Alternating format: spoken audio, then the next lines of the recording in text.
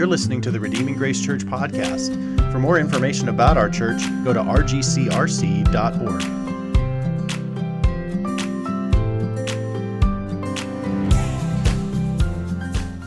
Maybe you've seen on social media some of those summarize a movie in one sentence, right? Summarize a movie in one sentence. So here's a few that'll pop up on the screen. So here we've got Thor, and so we've got adopted kid's older brother won't let him hold the hammer. That's basically the whole movie. It's basically what it is. And then we have The Shining, a family's first Airbnb experience goes very wrong, right? That would be true. Lord of the Rings, group spends 9 hours returning jewelry. That's it. That's Lord of the Rings. Star Wars, deadbeat dad tries to get his son to take over the family business. Right? That's really what he wants to do. He just wants Luke to take over the family business. The Incredibles, a man's midlife crisis threatens family and the whole city. Right? That's the whole cartoon movie. So the reason I start that way is we actually get a good summary verse of the entire book of Genesis in Genesis chapter 50, verse 20.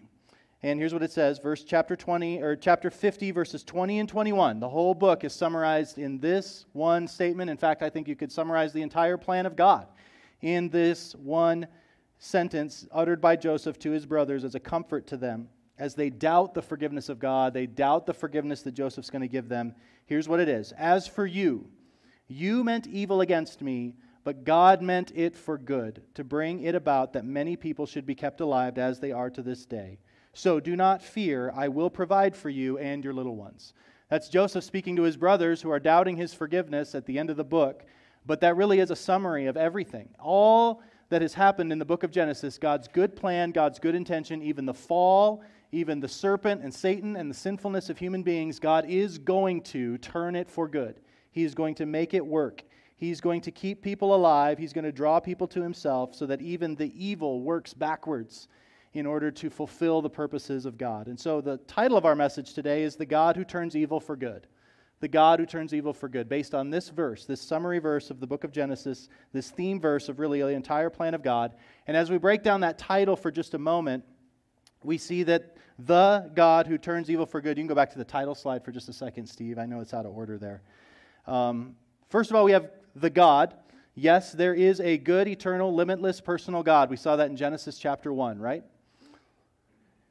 Evil. Yes, his good world rebelled against him and is under his wrath and destined for destruction. Genesis teaches us that. That is the reality of things. So there is a good, eternal, limitless, personal, judging God. And yes, there is evil in the world that has corrupted everything and is under his wrath and destined for destruction. But he is a God who turns evil for good. God intends to both eradicate and punish sin while also turning every bit of it for good. We read that in Romans chapter 8, that God works all things for good to those who love him and are called according to his purpose.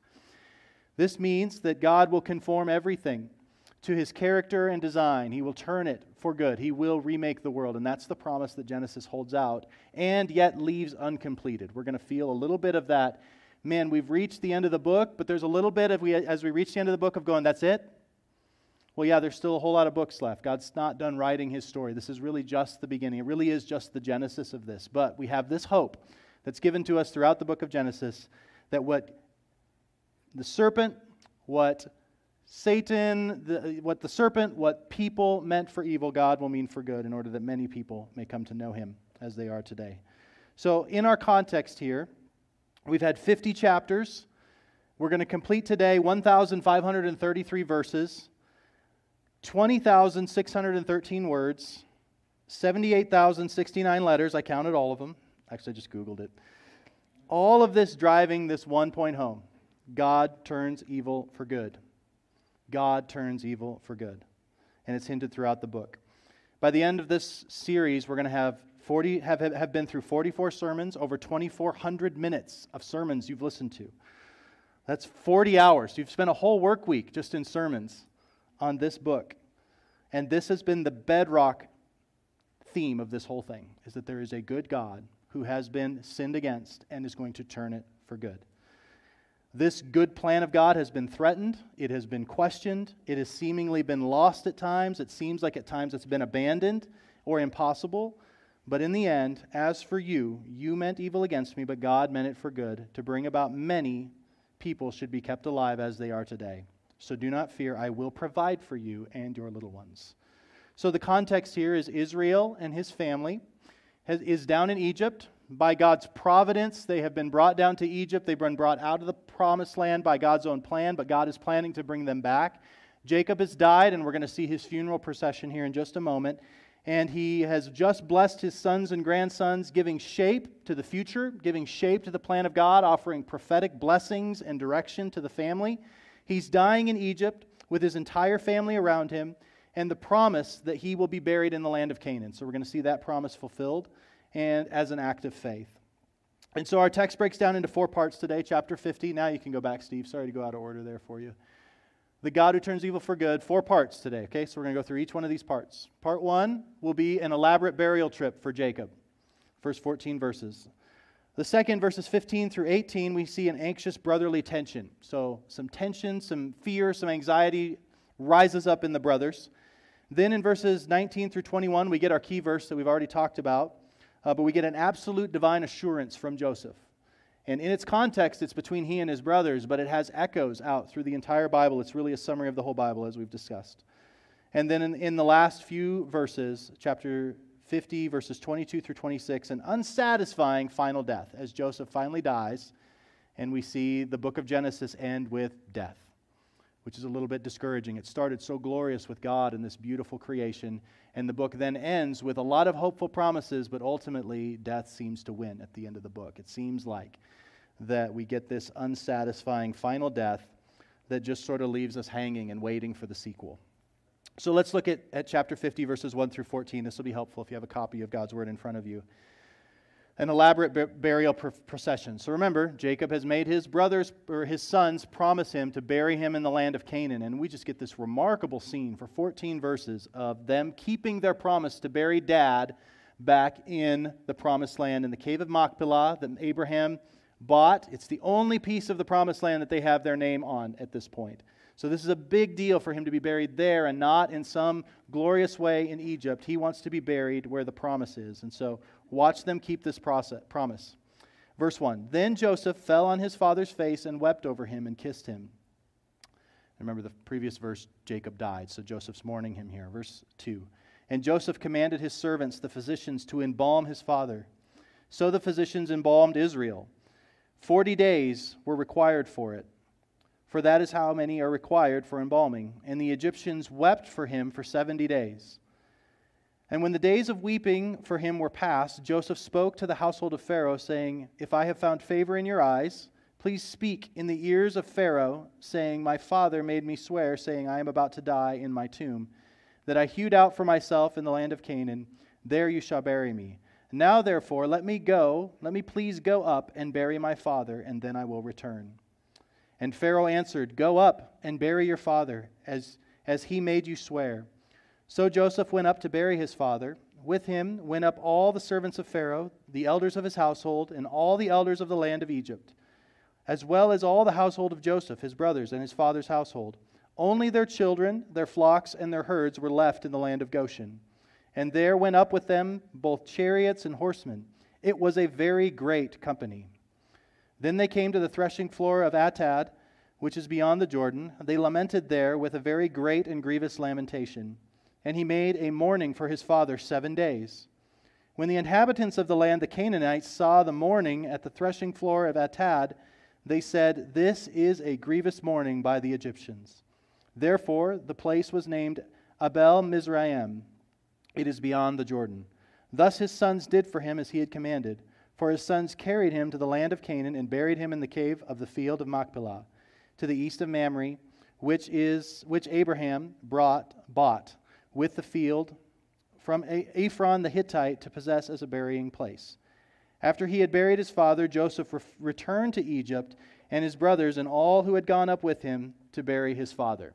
So this is extraordinary. This is an extraordinary honor that is bestowed on Jacob by Joseph, his son, and his brothers, but also by Egypt. Like, he goes to Pharaoh and says, and all he does is ask for permission. Like, hey, can my little family go up and spend some time burying Dad in this way that would honor him. We have this promise. We have this God that we follow.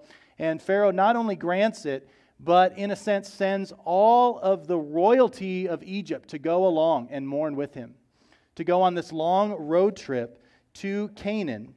And we see that there is this embalming process, 70 days. The entire nation mourns. It's like Jacob is held in state. You know, you've seen that before, right? Where the United States wants to honor a president that's died, and they sit in state for a certain while. They sit in the Capitol, and this is what happens, except it's for 70 days.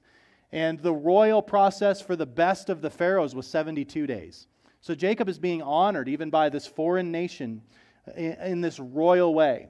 And there's actually almost a nationwide road trip to another place, a burial procession. This would be like, you know, when the cops clear the road and you've got like the hearse, and then you've got all of those people with the little flags going from the funeral to the burial place. That's what this is like, except it's hundreds of miles long, this burial procession. And the entire nation of Egypt seems to be engaged in it. It's certainly the royalty. There's chariots and horses, and they travel days and days and days to go and bury this man, this foreigner, this immigrant that has come into their land. And not only that, you see the Canaanites, they notice it, right? Like this is sort of a world noticing event as the Egyptians come and they honor this Jewish man, this nomad, this man who has no place. He owns a little plot of land in the middle of Canaan, and yet he's honored by the nations. And the Canaanites themselves realize that this is a big deal for this man that is being buried, this father of this small little people, this small little group. And so God is signaling through this death of Jacob, through this procession, that he is God, that this is their land, that this is their place. And Egypt and the Canaanites all take notice of just how great this is and how important the promises of God are. Pharaoh grants this expensive request to head to Canaan, to the cave of Machpelah. And this seems to be maybe a mark of authenticity, because this book is written by Moses to the people after they've escaped bondage in Egypt. And if Moses was making up this story, he wouldn't speak so favorably of the Egyptians. Like if you just escaped oppression and you want to show how God's judgment fell on them, you'd want to make them look bad. But Pharaoh and his people look so good here. They are honoring the people of God, which is actually, I think, a picture of, or a signal of authenticity, that you can trust the book of Genesis because they're speaking actually of what will become their enemies so favorably, right? And so this is just the history, this massive crowd of Egyptian and Israelites. Only the kids and their stuff are left behind. And it's interesting, if you just sort of trace the route that they take, you would expect them to take a pretty direct route. But they actually seem to, if we can chart this somewhat, it talks about Atad and some other couple of and so it's hard to tell exactly which way they went, but it seems like they took the long way around, like they went through the desert of Sinai and came around the Dead Sea and then came in that way. That's fascinating because that doesn't seem like the shortest route. If you were to Google Maps this thing, there's certainly got to be an interstate that would go faster. But they take the long way, which is fascinating. I don't know why we're not given an explanation, but this seems to prefigure the Exodus. This is the route that they will take 400 years from now to return to the land. And so you almost get this small little picture. You get this little movie trailer. You get this little appetizer of what's coming, the great deliverance that's going to come. And so God is already kind of tracing their footsteps. You're going to go this way. And this is the direction that they go. They go out and around and come in the way that they're going to come out as a whole nation. They're not coming out yet, but this is sort of a down payment. This is an appetizer for the deliverance that God will bring later. And it's already signaling to the nations that God intends to bring his people back to this land. So then when you have the conquest of of Joshua in the book of Joshua, man, you have got a long time there, but it has not been unclear. It is not a surprise that God is going to give this land to the Israelites, right? So their resistance against the Israelites coming into the land actually is a judgment, because they should know there's lots of history here. The Canaanites know it. So I think some takeaways from this section, bottom line is that an elaborate, expensive act of faith in the promise of God. And I think what Jacob is doing is by asking them to bury him in the promised land, to make this long road trip, to do the difficult thing, is that I think he's wanting to signal to the generations that come after him that we belong there, not here. We're sojourners, we're foreigners. And I want you to bury me there because I want your heart to be there. I want your heart to be where the promise is. I don't want you to get too comfortable in Egypt. I want you to come there. I want you to bury me there. I'm going to go ahead of you. In a sense, I'm preparing a place for you, and I want you to be with me where I am. And so I think an elaborate, expensive act of faith in the promise of God to pull Israel forward and to make clear that the plan of God is for them, that their plan is to be here one day. Because over the next few centuries, it's going to be tough to see that. It's going to be tough to see that promise. So the fact that Abraham and Sarah and Isaac, and I think Rebekah's buried in that tomb as well, and Jacob, the fact that so much of our family, so many of the people that have walked with God have been buried there, is to pull their hearts there. Our treasure is not here, our treasure is there. Where your treasure is, there your heart will be also. The treasure is our ancestors and their faith. And it's being buried there to pull them forward as faithful worship, but also as a public witness to the nations that we follow God and His promises. Which I think, just a sub-application of this, is this tells us that funerals and burials matter. They've always mattered to the Christian people. Down through the centuries, Christians have been suspect, actually, of like cremation and just scattering because bodies matter. God's going to resurrect this thing. And so there isn't just a quick disposal, it's useless now. No, our bodies are actually part of who we are. And Jacob actually wants his body to preach a message to generations, that there's a place that I'm going to be resurrected from. And there's a place planted in the ground, an act of faith. So even how you act with my body, how you position and place my body is an act of faith, a message that's going to be preached to generations that come down through the ages. And so we just see that again and again, that where you're buried really matters. We're going to see that with Joseph too. Joseph's going to preach a message with his dying, decaying body as well, an act of faith as well. And we're going to see two things that Jacob and Joseph are doing together to point the people to the promises of God. All right, let's move to verses 15 through 18. An anxious brotherly fear. Okay, so they have this long procession, long time. This is a long mourning process. And so they finally return. Life returns back to normal in Egypt. And here we get this interesting anxious brotherly fear. Verses 15 through 18.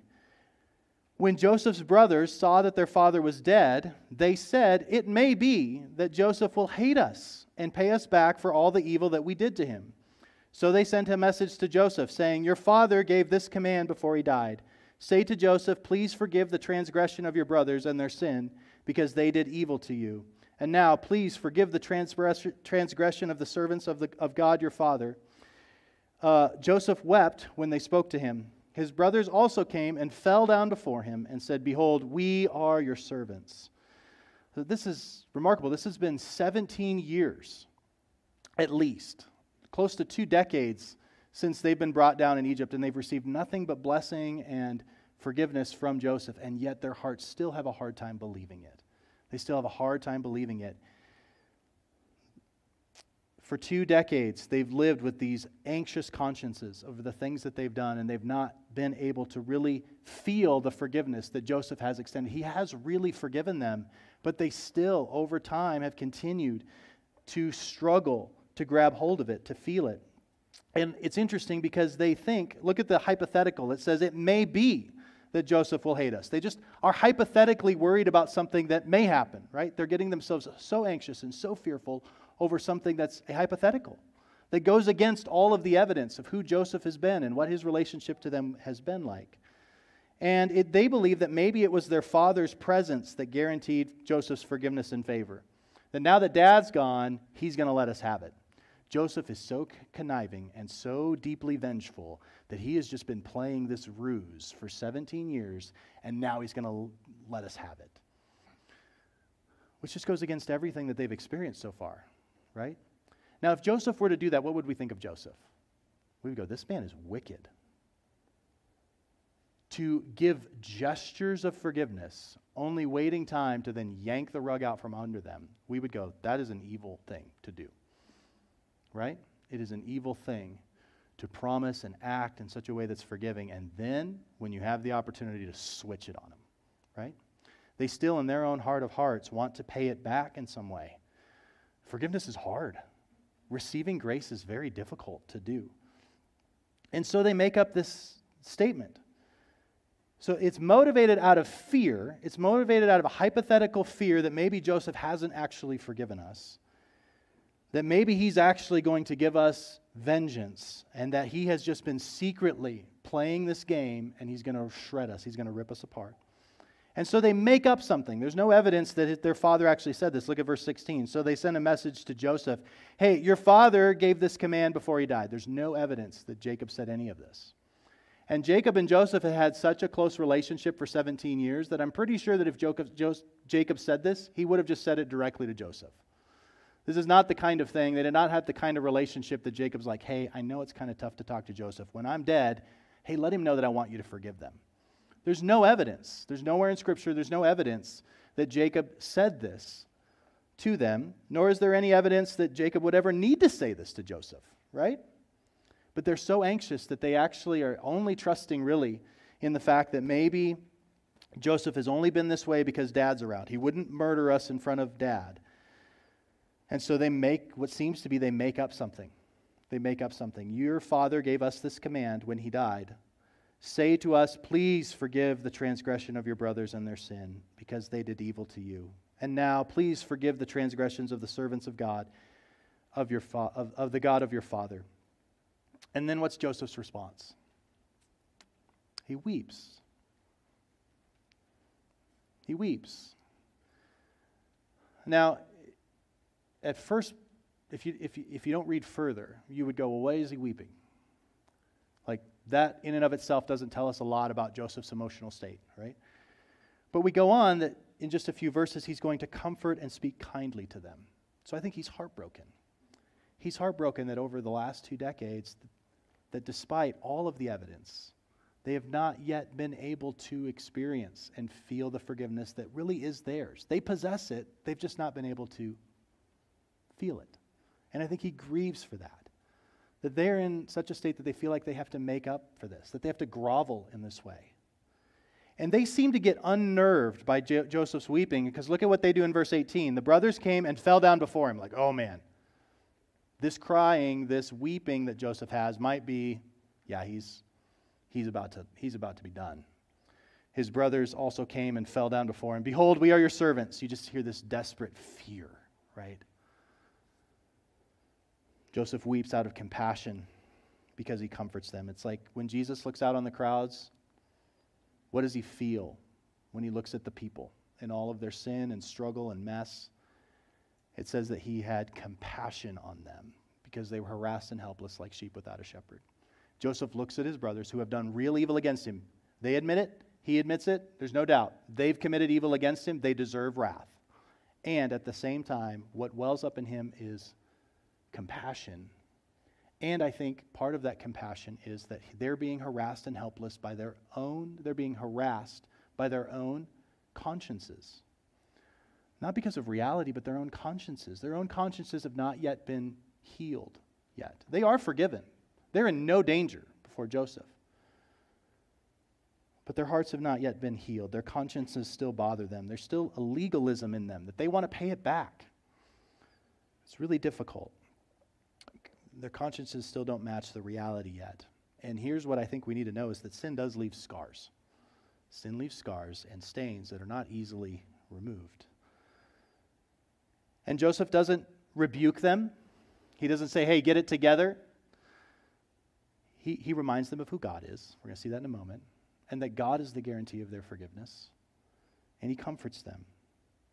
Because I think just like scars and wounds and diseases of mental state or emotional state or physical state, we're not always granted healing in this life, and sometimes our consciences take some while to heal. And so assurance and comfort and settledness in the forgiveness and grace of God sometimes takes a long time, and we're not always guaranteed that that's going to be given to us. So I know that there are some in this room that struggle with assurance and struggle with comfort and struggle with God's forgiveness, and just know that you have Bible verses here.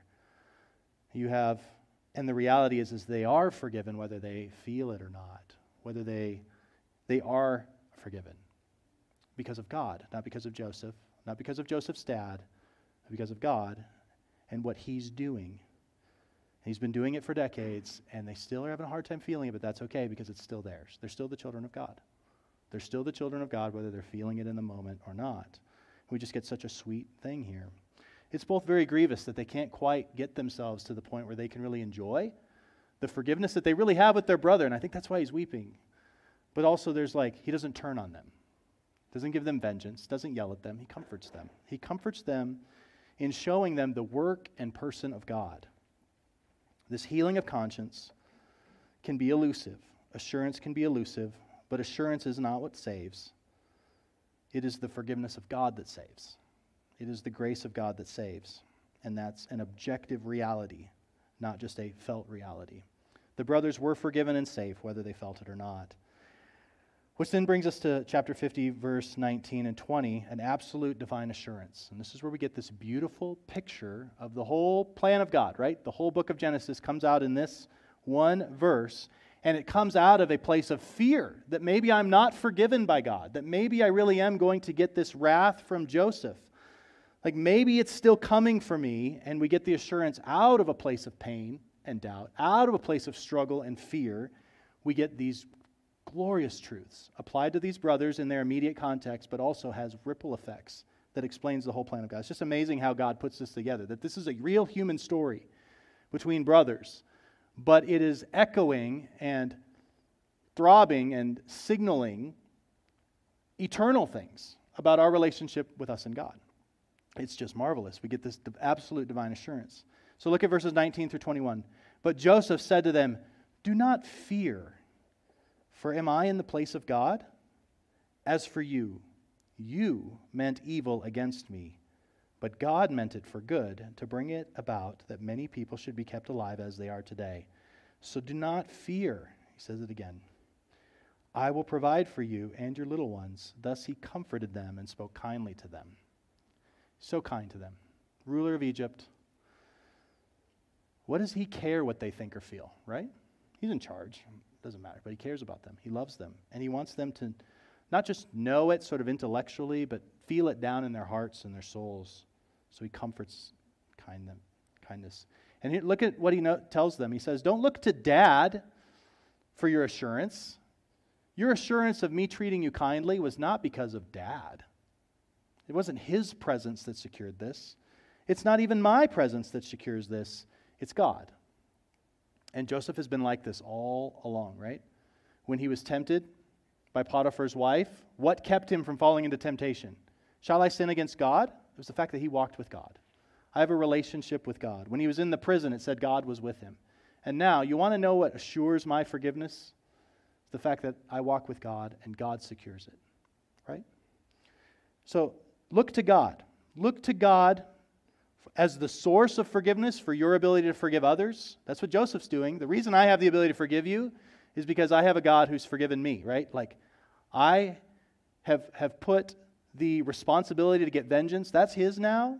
He has forgiven me. I'm going to forgive you. Jesus had a parable about that, right? The parable of the unforgiving servant. Jesus had a parable about that. If you've received forgiveness, you give it. And so look past me. Your security is not based on Joseph's character. It's based on God's character. I look to God for the ability to forgive. You look to God for the ability to receive forgiveness. It's all God. It's all what God is doing. Let's both look to God. Both the forgiver and the forgiven looking to God as the source of that forgiveness. And it's fascinating, the word for meant, because we get this juxtaposition, this what you meant for evil, God meant for good. In Hebrew, hasab, meant. And the brothers were committing an intentional act of evil.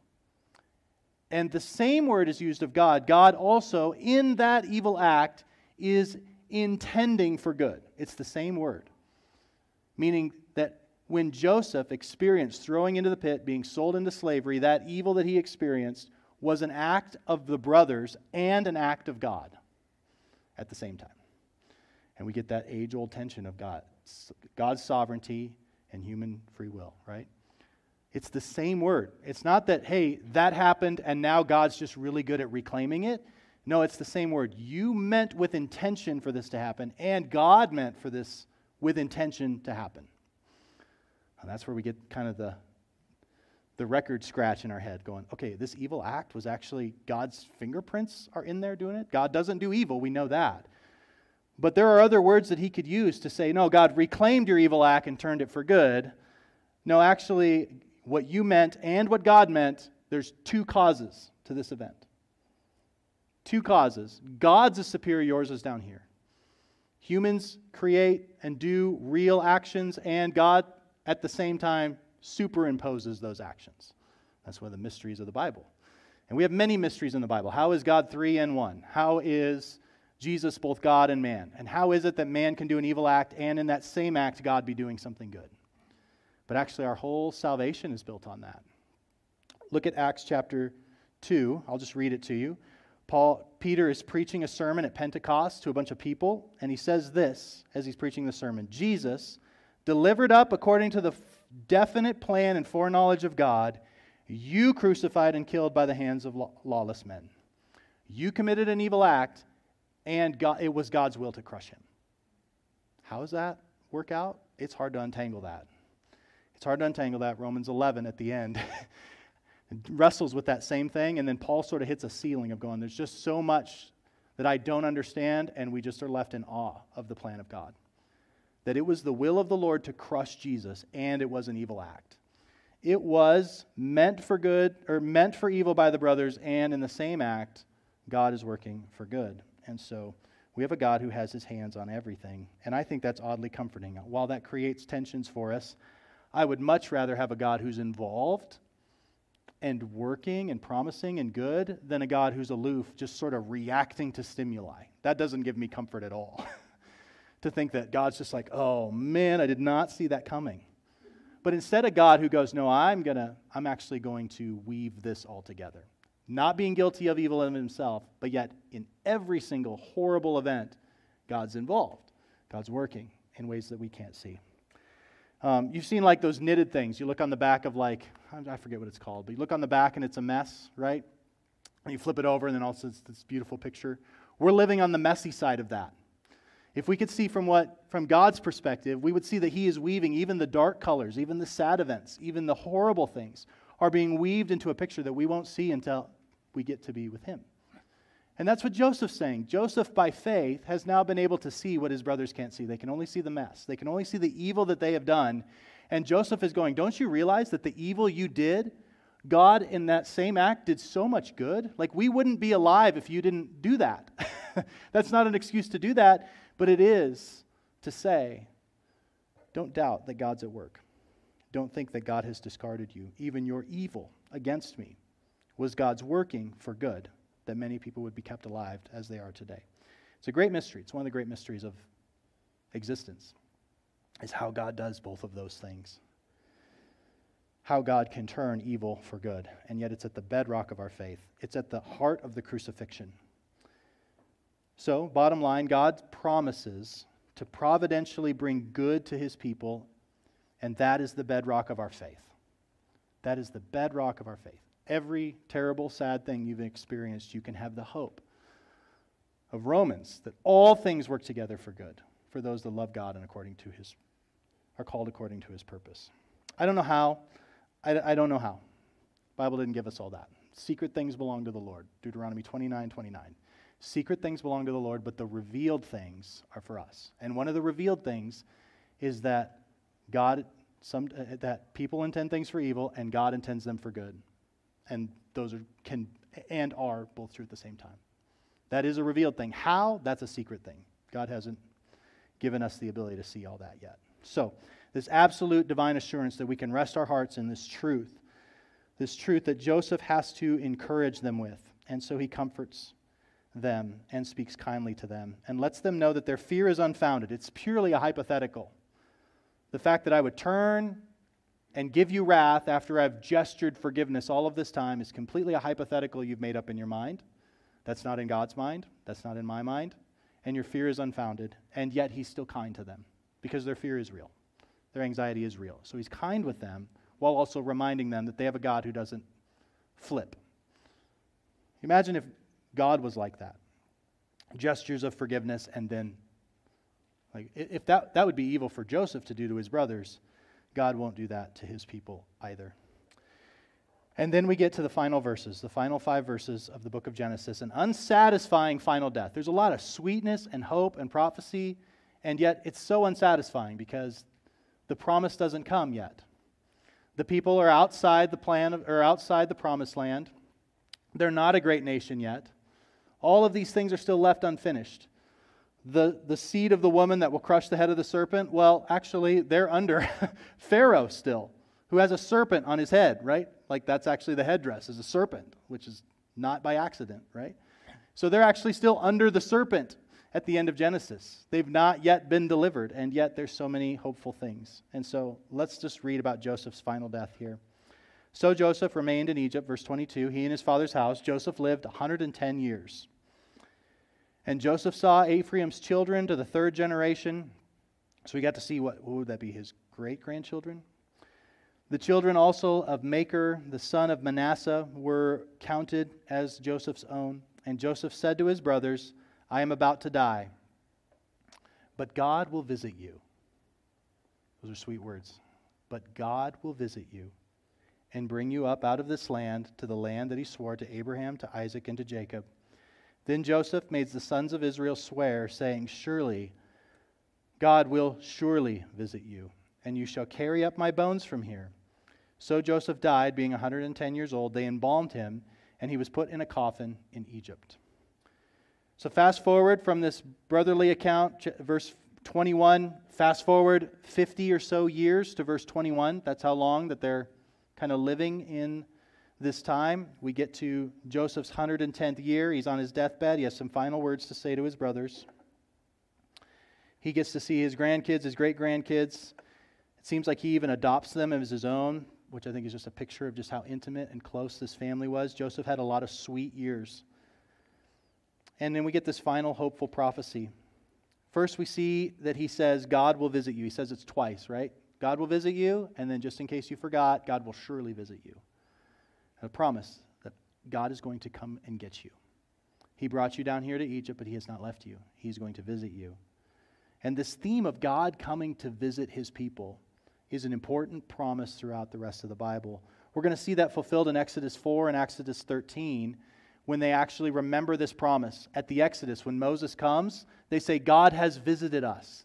And then when they carry Joseph's bones out of Egypt and as part of the Exodus, they do so because they remember this, God has visited us. So the whole plagues of Egypt, all that stuff, all that working through Moses is the short-term fulfillment of God visiting his people. But I want to point to Luke chapter 1, because then you fast forward a whole bunch of years and you get this really fascinating statement made by a man named Zechariah in the temple when Mary and Joseph bring baby Jesus to see him. And I think it's verse 67. Yes. So Zechariah had this promise from God that he would see the consolation of Israel. He would get to see the Messiah before he died. So this visitation that Joseph's talking about is going to be fulfilled in a small way when God comes through Moses and delivers them out of Egypt. But God actually had a bigger, better visitation in mind. And then when Christ is born, 1,400 years later, or however long it was, 1,400 years later, this Zechariah, filled with the Holy Spirit, says this when he sees the infant baby Jesus. Blessed be the Lord God of Israel, for he has visited us and redeemed his people, and has raised up a horn of salvation for us in the house of his servant David. And he spoke by the mouth of his holy prophets from old, that we should be saved from our enemies and from the hand of all who hate us, to show the mercy promised to our fathers, and to remember his holy covenant, the oath that he swore to our father Abraham, to grant us that we, being delivered from the hand of our enemies, might serve him with fear in holiness and righteousness before him all our days. And you, child, will be called the prophet of the Most High, and you will be before the Lord to prepare his ways, to give knowledge of the salvation to his people in forgiveness of their sins, because of the tender mercy of our God, whereby the sunrise shall visit us from on high, to give light to those who sit in darkness and in the shadow of death, to guide our feet into the way of peace. You see the connection between Zechariah's prophecy at seeing the baby Jesus and what Joseph is communicating. in the forgiveness of his brothers, and hey, God is going to come to you. He's going to come to you in Moses in the Exodus to lead you out, but he's actually going to come and lead you in a greater Exodus. He's going to come to you to the Egypt of your own sin, and he's going to come and he's going to lead you out personally. And Zechariah goes, this baby's it. This baby's the deliverer. This is God visiting us. And we follow him. We trust in him.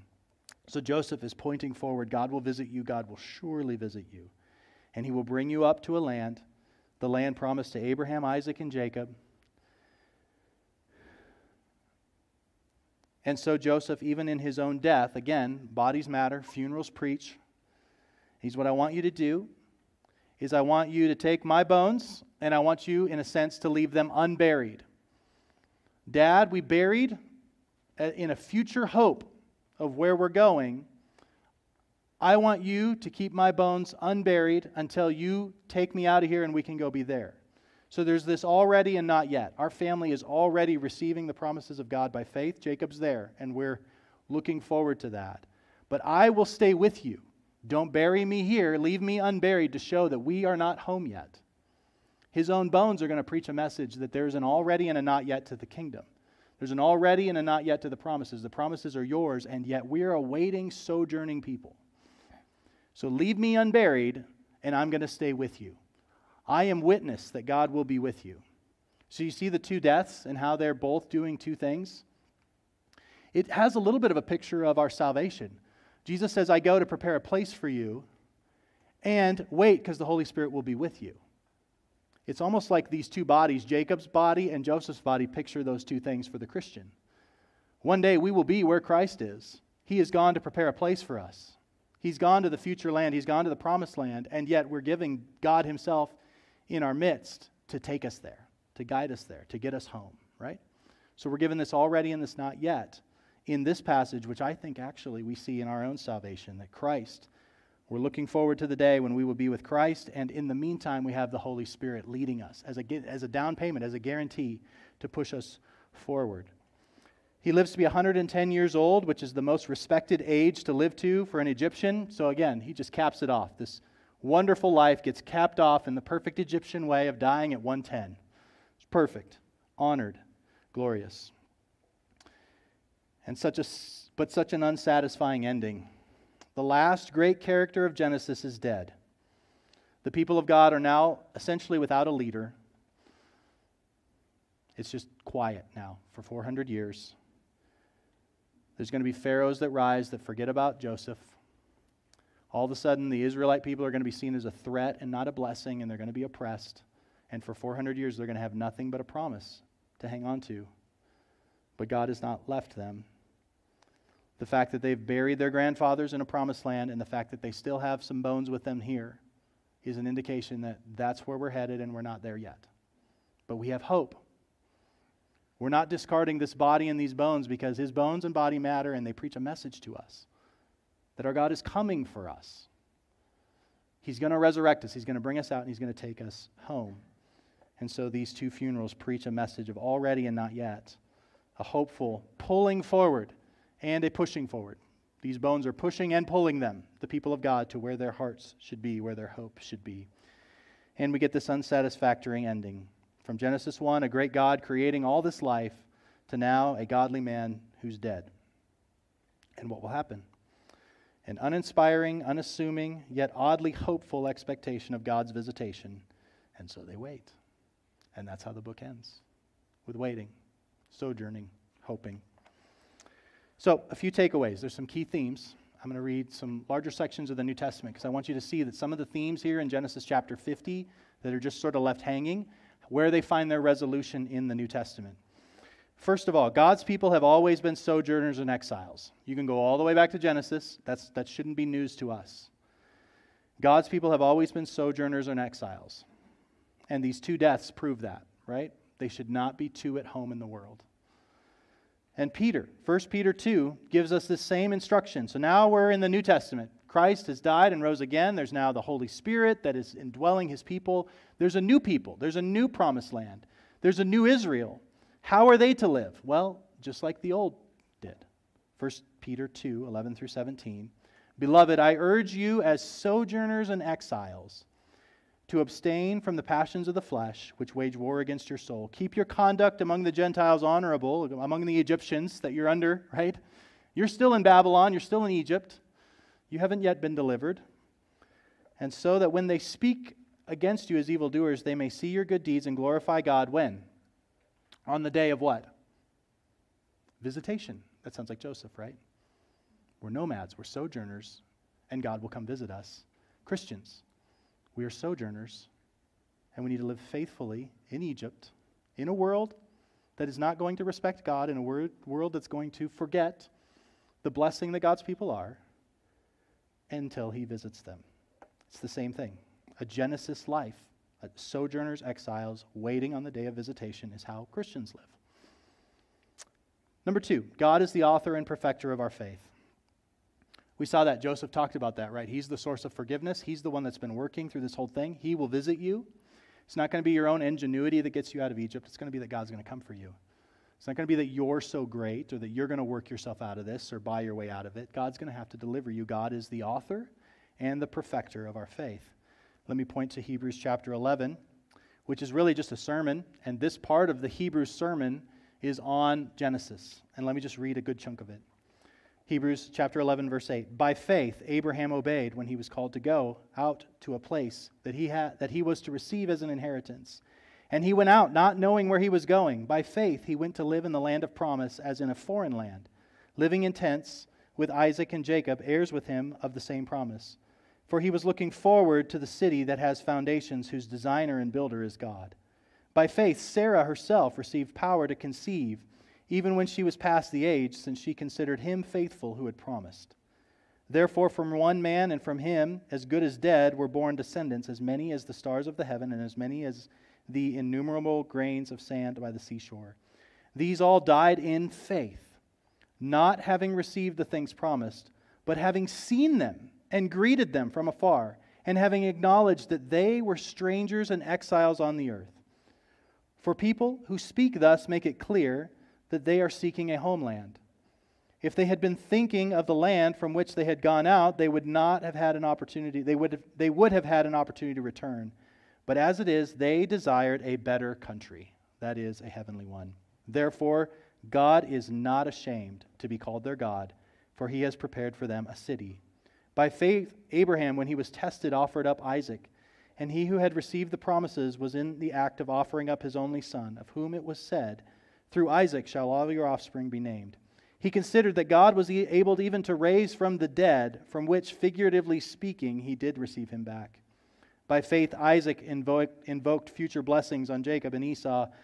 By faith, Jacob, when dying, blessed each of the sons of Joseph, bowing in worship over the head of his staff. And by faith, Joseph, at the end of his life, made mention of the exodus of the Israelites and gave directions concerning his bones.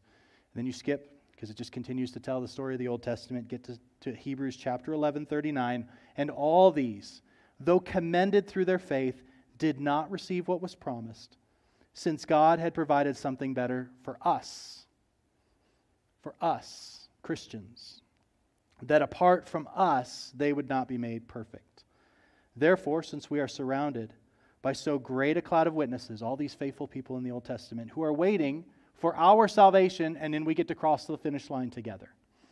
We get to finish together. But God's not done saving people yet, and so they're waiting for the new heavens and the new earth until we get to join them. And we're waiting until God is done saving more people, right? That's the plan of God.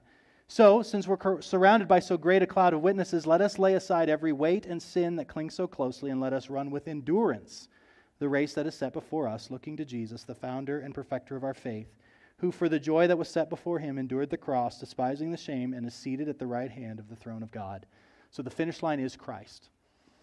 And the energy is Christ. And that was true in the Old Testament. That's true for us today. And so, in the meantime, final point. In the meantime, we wait and we struggle with hope in the promises of a faithful and sovereign God. That's what we do. That's what we do. I love what Romans 7 says. Last big section, and then we're done. Romans 7, 18 through 24. I know that nothing good dwells in me, that is in my flesh. For I have the desire to do what is right and not the ability to carry it out. For I do not do the good I want, but the evil I do not want is I keep on doing. That's sort of how Joseph's brothers felt, right? Are we really forgiven? We continue to sin. Now, if I do not do what I want, it is no longer I who does it, but sin that dwells in me. So I find it to be a law that when I want to do right, evil lies close at hand. For I delight in the law of God in my inner being. But I see in my members another law, waging war against the law of my mind and making me captive to the law of sin that dwells in my members. Wretched man that I am, who will deliver me from this body of death? In Romans 8:1, there is therefore now no condemnation for those that are in Christ. It's actually at that exact moment of temptation and need and guilt and sin that Jesus brings his greatest promises in. That was true for these brothers. The sweetest words Joseph ever spoke to them came out of a fear and anxiety, right? And so also in the struggle of our own sin, in the weight and struggle of waiting on a faithful God, that's where the sweetest promises prove true. Romans 8:28 through 39, and we know that for those who love God, all things work together for good for those who are called according to his purpose. For those whom he foreknew, he also predestined to be conformed to the image of his Son, in order that he might be the firstborn of many brothers. And those whom he predestined, he also called. Those whom he called, he justified. Those whom he justified, he also glorified. What then shall we say to these things? If God is for us, who can be against us? He who did not spare his own Son, but gave him up for us all, how will he not also with him graciously give us all things? He won't pull the switch on us. If he gave us his Son, he'll give us the rest. Who shall bring any charge against God's elect? It is God who justifies. Who is to condemn? Jesus Christ is the one who died, more than that, who was raised, who is at the right hand of God, who indeed is interceding for us. He's there, and we're going to him, and he's praying for us. Who shall separate us from the love of Christ? Shall tribulation or distress or persecution or famine or nakedness or danger or sword? As it is written, for your sake we're being killed all day long. We're sojourners. We are regarded as sheep to be slaughtered by the world, right? We're not well respected. But no, in all these things we are more than conquerors through him who loved us. For I am sure that neither death nor life, nor angels nor rulers, nor things present nor things to come, nor powers, nor height nor depth, nor anything else in all creation will be able to separate us from the love of God in Christ Jesus our Lord. It's the theme of the whole Bible. It's the picture that we have available in front of us. And so let me ask you, do you have faith like Jacob and Joseph in the visitation of God, that he has come? That he's lived a perfect life, died on the cross for our sins, rose again, and has gone ahead of us, but has sent his Spirit to those who trust in him. Have you embraced that by faith? Think of Jacob's eulogy. He did everything wrong, but it still worked out because he trusted in God. Joseph's eulogy. He did everything right, but he could put no confidence in that. It's the grace of God. It's the grace of God all the way through. Faithfulness of God produced a faith in them.